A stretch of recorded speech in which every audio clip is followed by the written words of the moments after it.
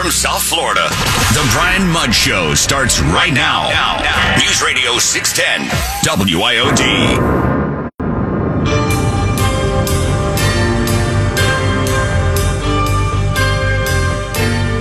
We've seen staffing shortages because of Omicron, and we've seen staffing shortages because of the labor shortage overall. And this doesn't look like there's going to be any end to this for now, from industries, from airlines to schools to hospitals. This is going to continue, especially amid this kind of latest surge. Yeah, and we know that's happened right here in South Florida. Schools really have been impacted as getting back to it. And that includes everything from bus driver shortages, teacher shortages, people that are calling out. And so we have those disruptions going on.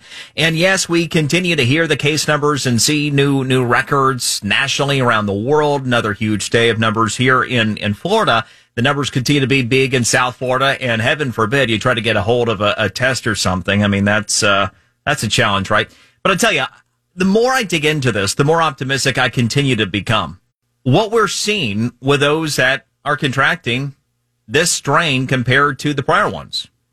And one of the things to be mindful of, and I'm going to touch on this in great degree coming up later in the show, you still have Delta. It's the minority variant out there, but it's still very prevalent. And that very well could be driving to the extent that we have a lot of significant outcomes right now. Hospitalizations that are legit hospitalizations. Remember, Jackson, they recently came out and said, hey, just over half of all of our hospitalizations that are listed as COVID, they're actually here for something else, and they happen to contract COVID. I mean, that stuff matters, right? So I'm going to dive into that as part of my top 3 takeaways coming up an hour from now. Also, today's Q&A of the day, the impact of the Omicron variant compared to Delta in Florida. And I'm telling you, there is room for optimism here. First, speaking of optimism, Miami's Magic Man joining us, Miami Mayor Francis Suarez. You may follow him at Miami Mayor on Twitter. Mr. Mayor, Happy New Year. How are you? Hey, Brian. Happy New Year, you too. Yeah, so, I mean, you're kicking off the new year in style. You were just inaugurated as the president of the U.S. Conference of Mayors. Congratulations. Thank you so much. It's been, like you said, it's been a great start to 2022. We had a great, in many ways, obviously, COVID accepted. We had a great 2021, and it was a blessing to be named by Florida Politics as a local politician of the year in Florida. So that was also a very nice honor to start the year. Yeah, I saw that. I was going to bring that one up as well. So tell me a little bit about being the president of the U.S. Conference of Mayors. What does that mean?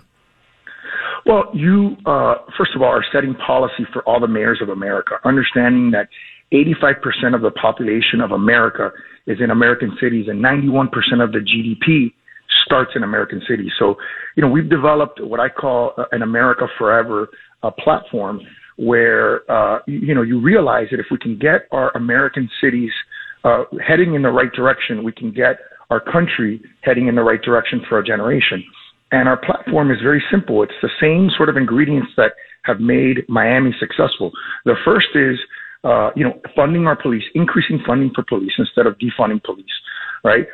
We just got our yearly numbers. We went down 25% in homicides and 14% in what they call contact shootings. So, I mean, that's a huge differential from what big cities in America are seeing.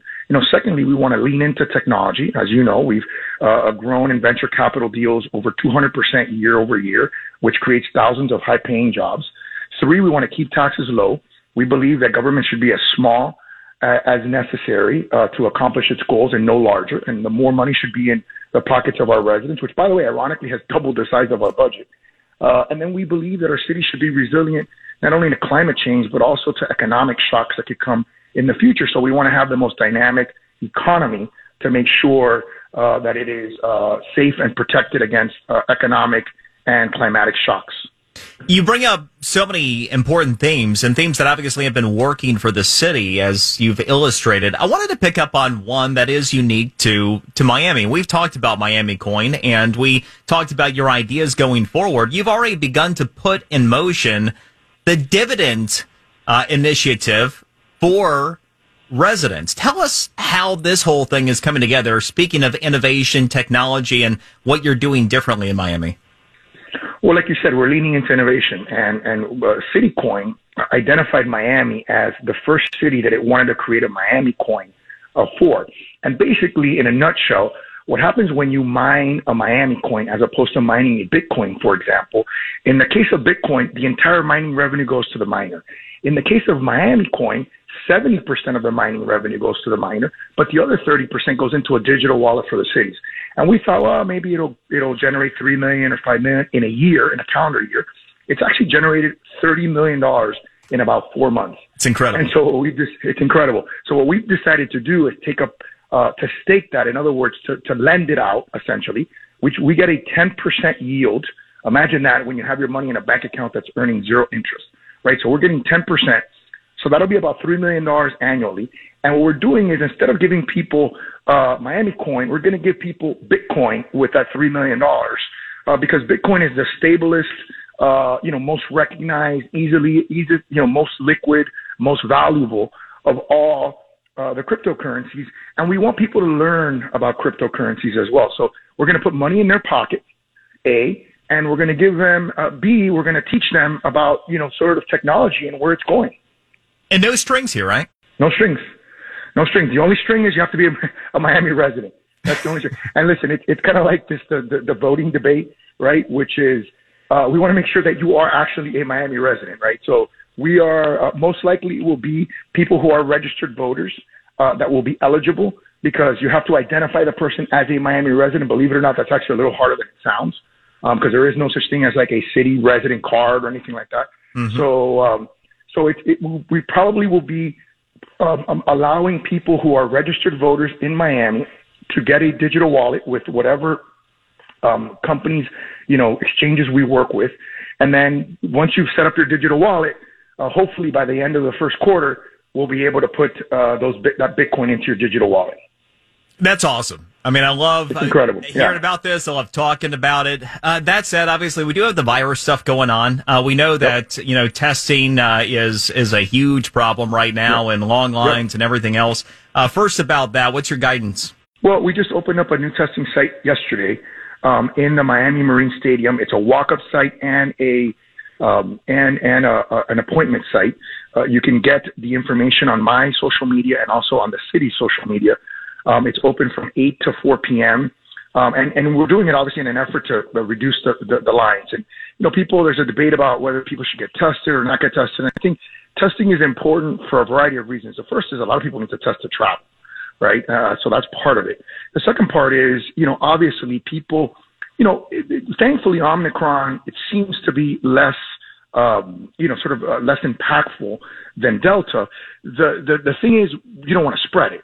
So you want to know if you're sick so that you don't get other people sick. And obviously, that's an issue. But there's a lot of people who are sick who are not able to test because of the lines. And so we want to make sure that everyone feels that they can test if they want to.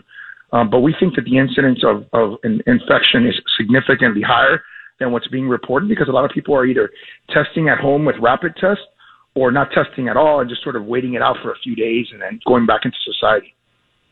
Ms. Mayor, you also have the new development. You have the CDC that recently put out the guidance that no one, regardless of vaccination status, should be cruising. The industry had been proceeding as normal until, you now have the Norwegian Pearl that is coming back to Port Miami and aborting their plans.